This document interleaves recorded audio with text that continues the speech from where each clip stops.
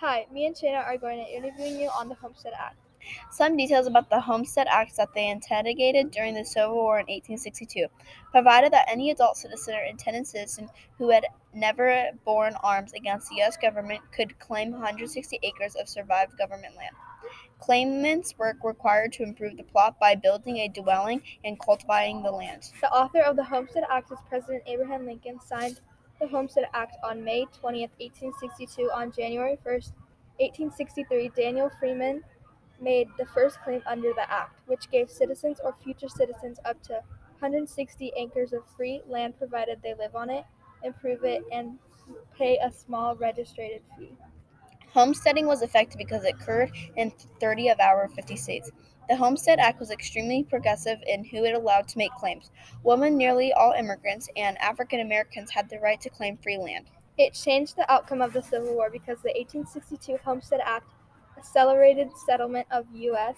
Western Territory by allowing any American, including freed slaves, to put in a claim for up to 160 free acres of federal land. Next, we're going to be interviewing you on the Pacific Railway.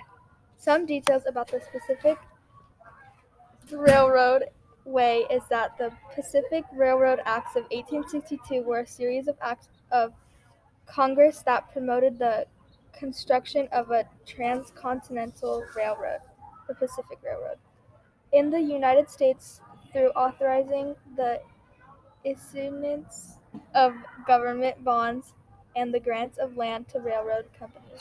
The author from the Pacific Railroad is Charles Francis Adams, Jr., May 27, 1835 through March 20, 1995.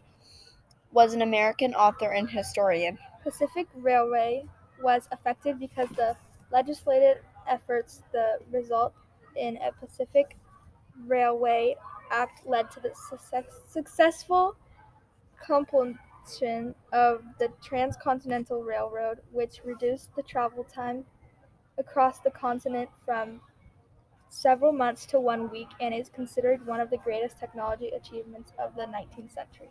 It made an outcome in the Civil War because the Pacific Railway Act of 1862 authorized the Union Pacific Railroad and the Central Pacific Railroad to build a railroad and a telegraph line beginning in Omaha, Nebraska, and ending in Sacramento, California.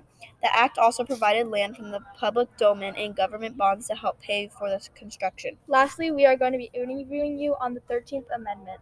Some details about the 13th Amendment is that they passed by Congress on June 31, 1865, and ratified on December 6, 1865. The 13th Amendment abolished slavery in the United States and provided that neither slavery nor incarceration expected as the punishment for crime wherever the party shall have been duly convinced shall exist within the United States. The author of the 13th Amendment is William Seward. The initial amendment would have made slavery constitutional and permanent, and Lincoln supported it. This early version of the 13th Amendment, known as the Corwin, would later join Lincoln's cabinet as the first Secretary of State.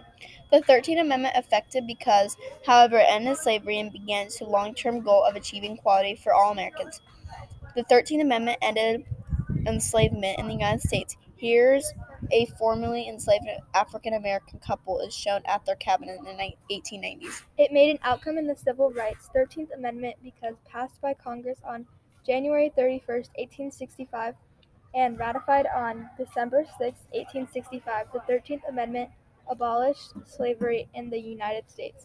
The 13th Amendment, which formally abolished slavery in the United States, passed the Senate of April 8, 1864, and the House of January 31st, 1865. I think that the best one is the 13th Amendment because together within the 4th and 15th Amendment also ratified during the Reconstruction era, the 13th Amendment sought to establish equality for Black Americans.